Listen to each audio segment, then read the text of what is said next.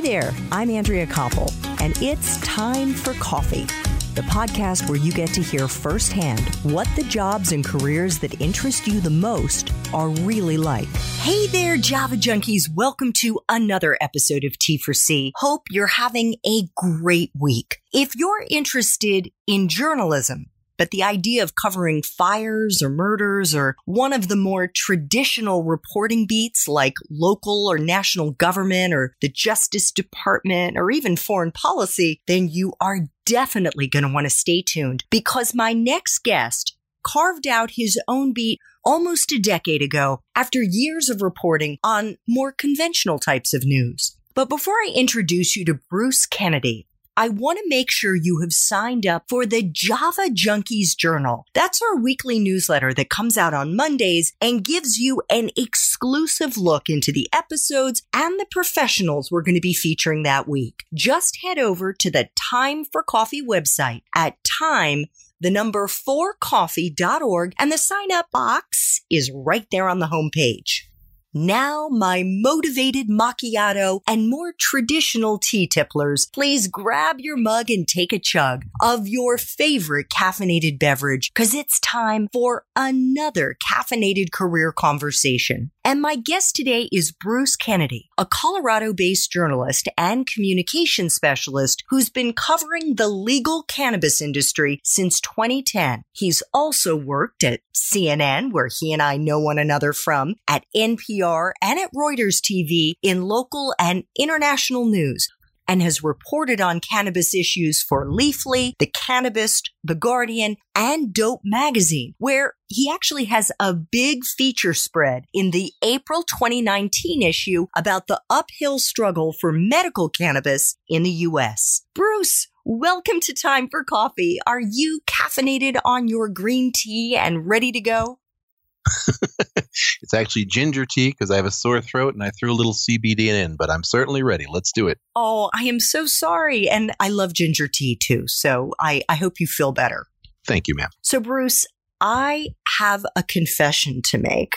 I almost started this interview by asking you if you were stoned and ready to go, because that would have made for an even more entertaining interview, don't you think?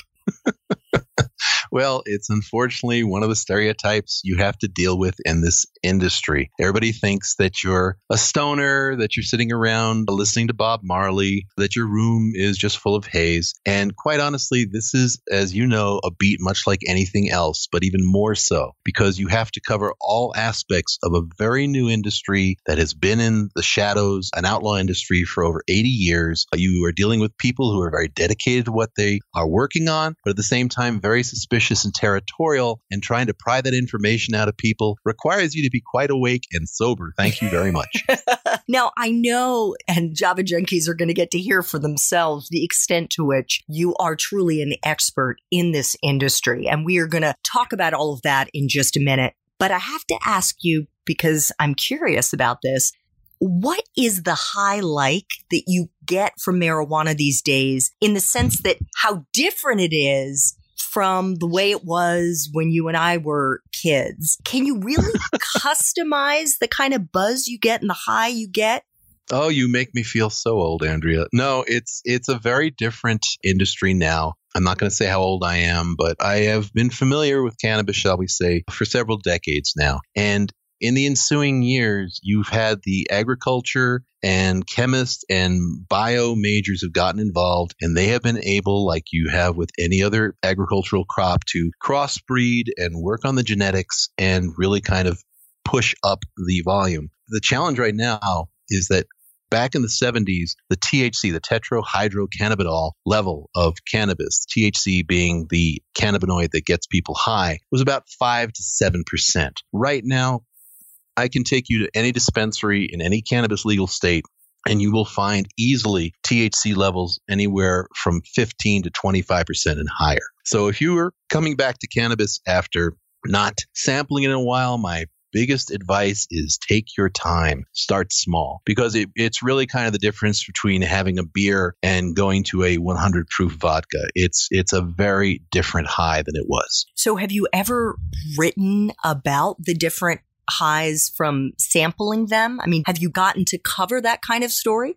I'm not a cannabis reviewer. I am trying, my background is in journalism. I have asthma, so I don't smoke. If I consume cannabis, it's usually as an edible or as a sublingual tincture. You could basically put it in a dropper. And the difference with that is that if you're eating it, is that you have to wait a moment. I actually wrote a long story for Leafly about cannabis overconsumption. They don't call it overdose because no one has ever died from a cannabis overdose, but they can get certainly very unhappy. And the big problem that people seem to have, especially tourists, because a great deal of the ER visits for cannabis overconsumption come from tourists, is they'll take a bite or something out of a cannabis edible. They'll wait a half hour and going, nothing's happening. So they'll eat more. And guess what? You have this cumulative effect and then it hits you like a tsunami. And so suddenly Maureen Dowd from the New York Times was the famous example of that. She came out here and she ate what was actually the equivalent of like 10 joints worth of marijuana and ended up in a Denver hotel room in fetal position waiting to die or the police to break in or whichever would come first. It's a very different thing right now. And you have to remember this is an intoxicant. I worked for a while in the wine industry and in liquor stores and all. And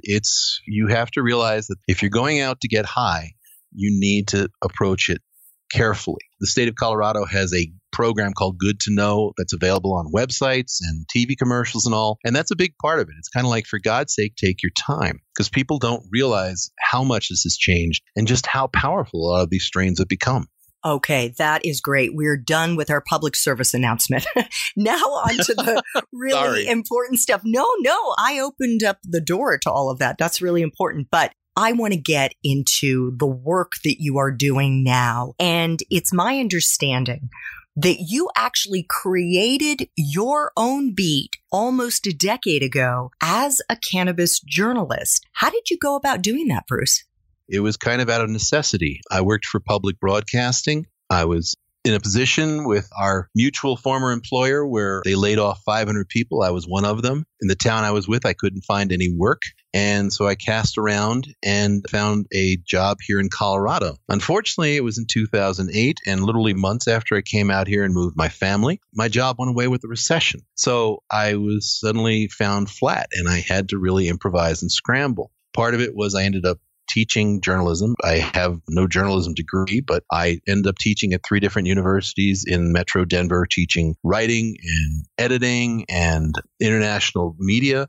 But in order to make ends meet, I went back to my journalism roots, started to call friends in the industry, and started to write first business news because I have that background, having worked Wall Street, etc. But then realized that no one was really covering the cannabis industry, and it was burgeoning all around us here in Colorado. So I started to cover the industry, get to know people. It's funny, I went to a huge hemp convention about 2 weeks ago, and I was on a first name basis with about a third of the people who were speaking because over the years I've gotten to talk with them or I consult with them if I need some information or research. And so I've been very fortunate to kind of be at the ground level that way. But a lot of it was just purely necessity and fear, quite honestly. And also just seeing this great opportunity open before me.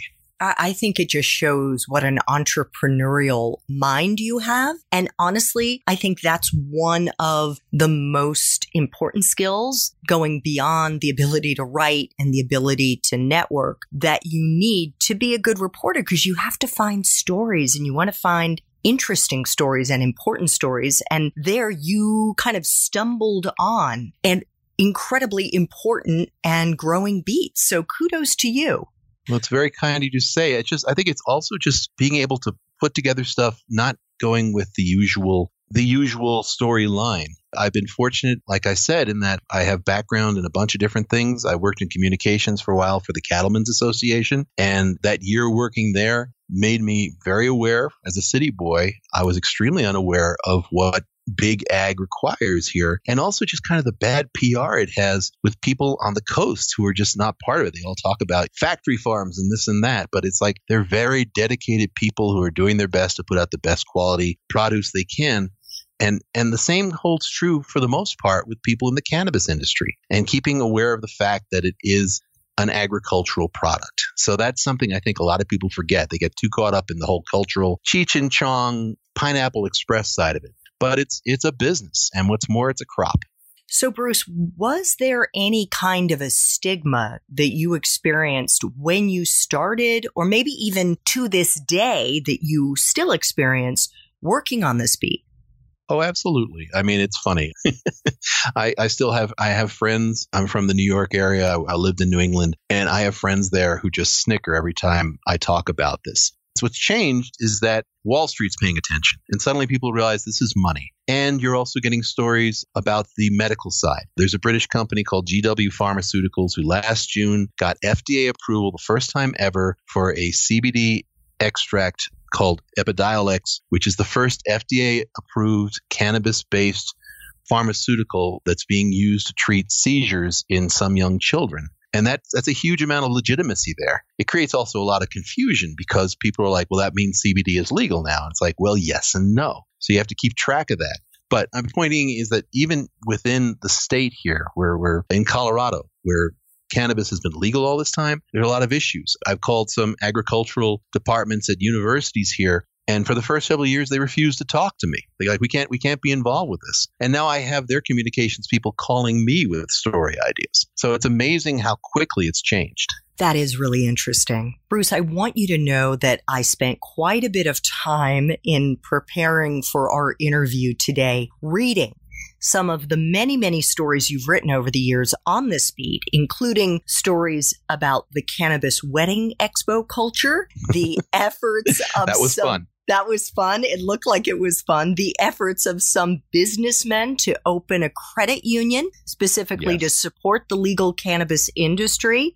A story about the pot scientist who's a lab tech in Colorado, the history of pop music and cannabis, and on and on. And you've got a big spread in April's Dope magazine about the struggle for medical cannabis in the U.S., which continues to remain outside the healthcare mainstream, which frankly is very different from the example in Canada and the way that the Canadians have approached it, which is only the second country in the world behind Uruguay to legalize it nationwide. For those Java junkies who are looking for a primer on the state of medical cannabis in the U.S., I highly, highly recommend reading Bruce's story in this month's Dope magazine.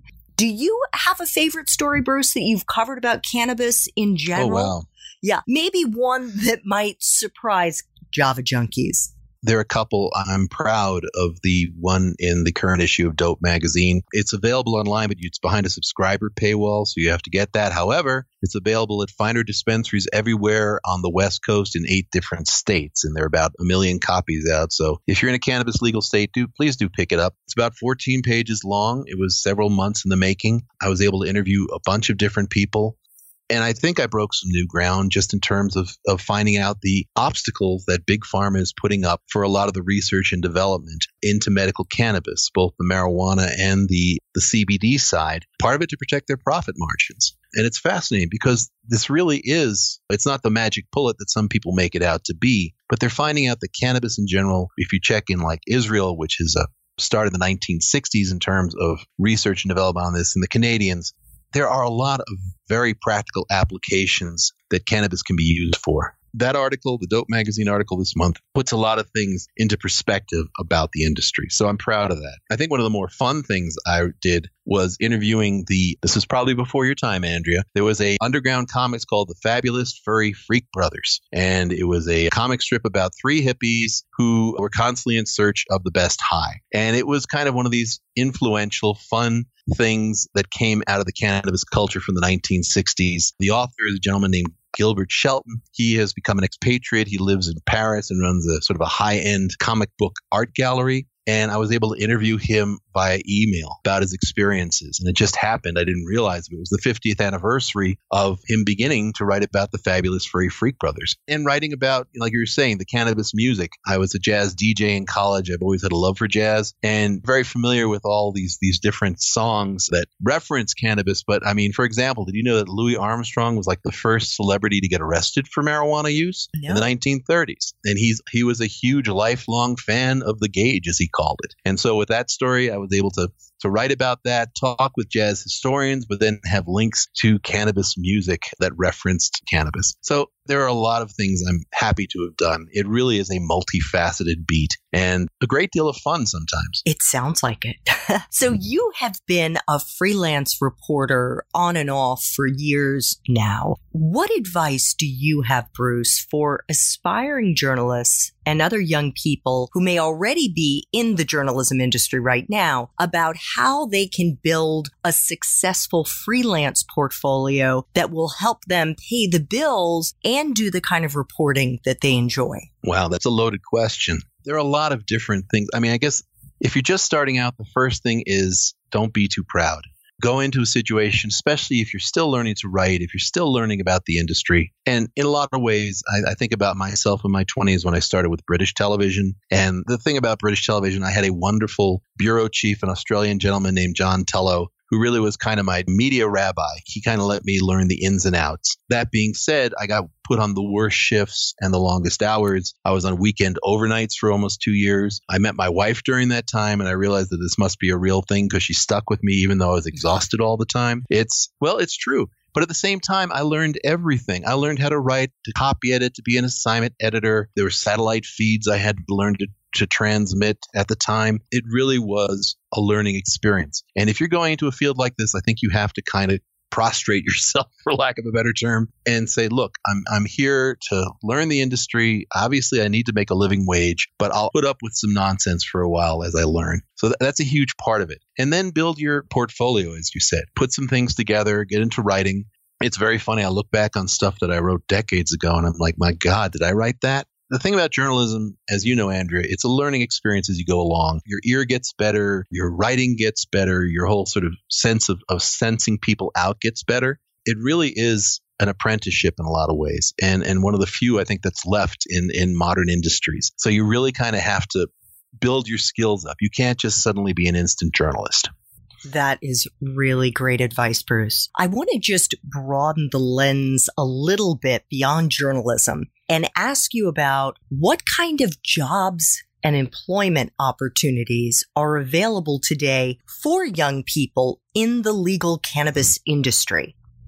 The sky is the limit in a lot of ways. This is an industry that has been illegal, but existing for almost 80 years, if not more. And so it's been very developed. The change now is that people are finally, there's a parallel people talk about with gay marriage. People are kind of coming out of the closet about their cannabis use. It's losing a lot of its stigma, even though it still is kind of the butt of a lot of jokes, as we said. But there are a lot of professions available within the cannabis industry for people. For example, right now, there's a search on for attorneys who are familiar with cannabis law, which can be very, very specific state by state. Every state is reinventing the wheel when it comes to this because there's no federal oversight. But in cannabis legal states, they have very specific laws. So you have to be aware of that. You have to be aware of federal law. On the IT side, there are people who are being searched out to put together applications for seed to sale software, which is hugely important. The states are trying to keep all their cannabis stocks and supplies under tight control so as not to incur the wrath of the federal government. And part of this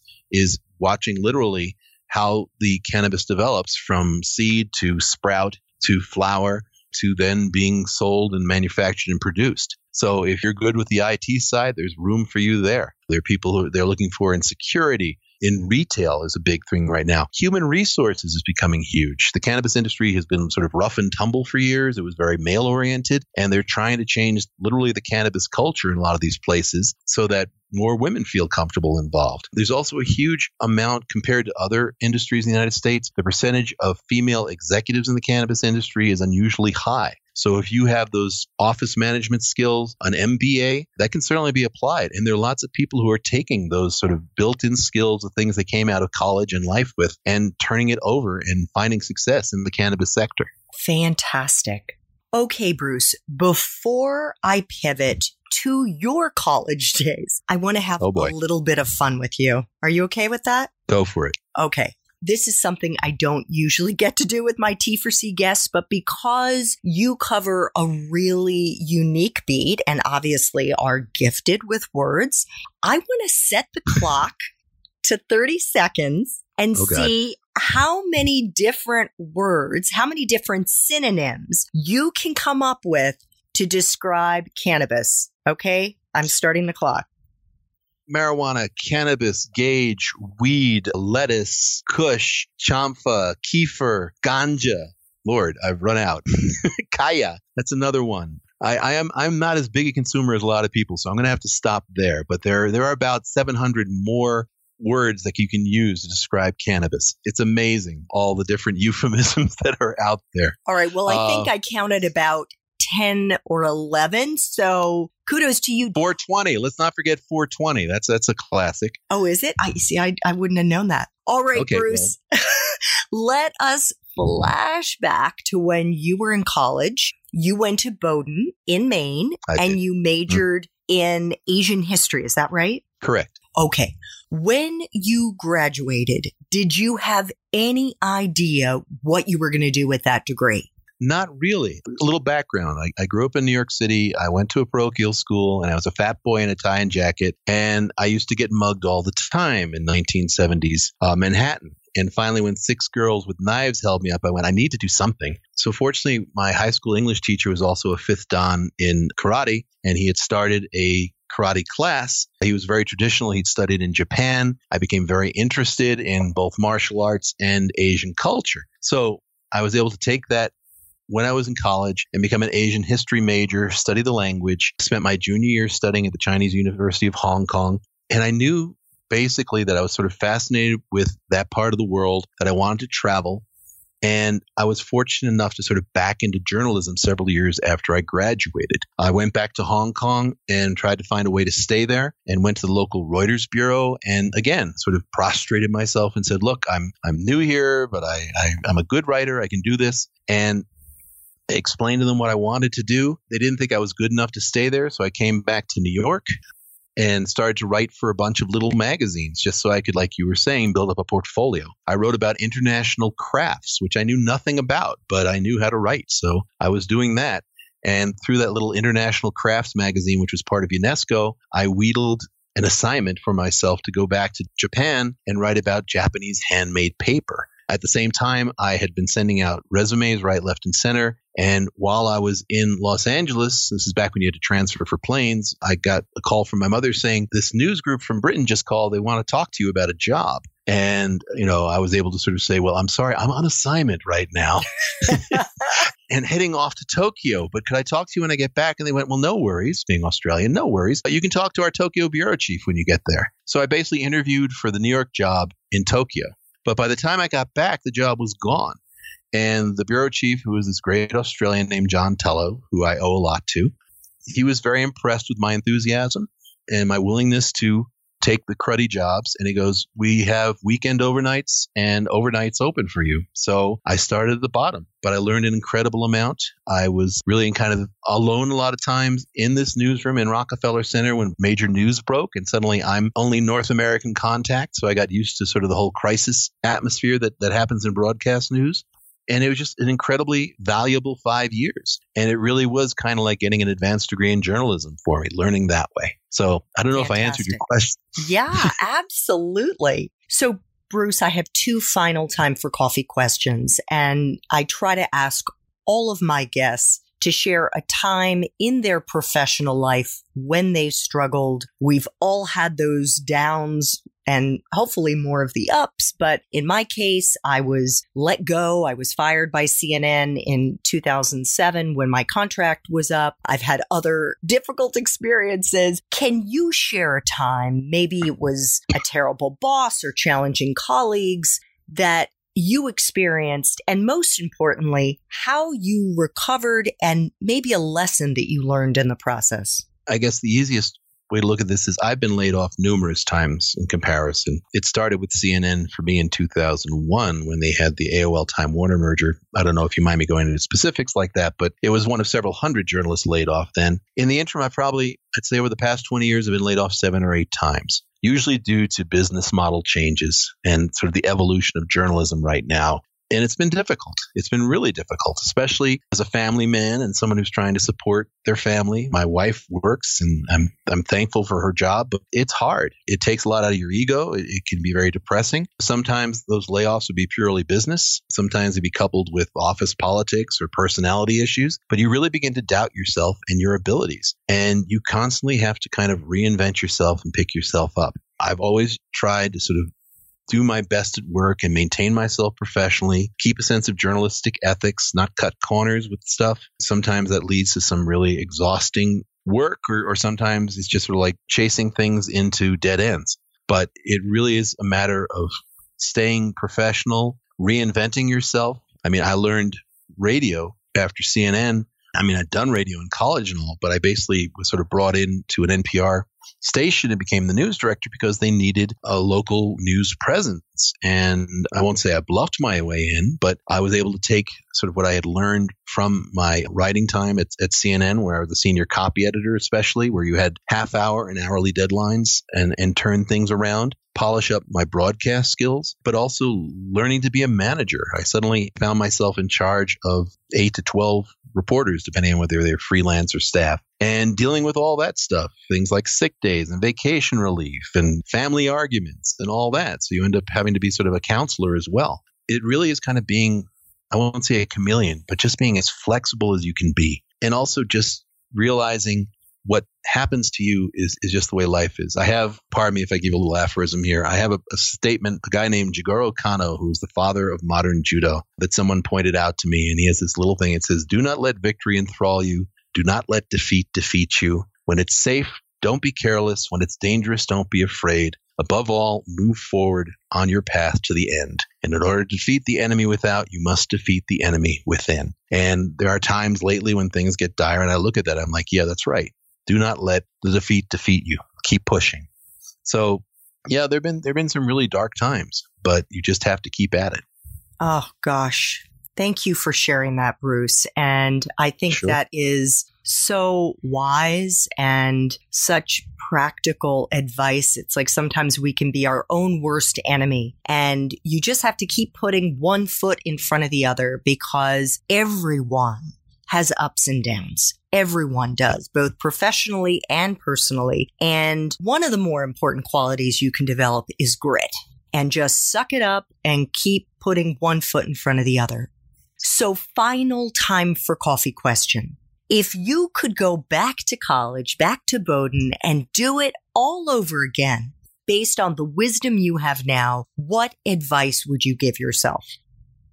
I probably would have been more open-minded to business, to international business. I think that there's a lot of that. You know, everything to a certain extent boils down to business. Even the cultural side, even music, all of it has a business aspect to it. So I probably would have paid more attention. I had to learn economics and all the hard way at work, which was very terrifying. I ended up covering Wall Street for a while and had to literally study at night just to get caught up on what people were talking about. So I do think that as annoying as it can be and as boring it can be, I think economics and business are a huge, huge factor in almost everything that we do professionally.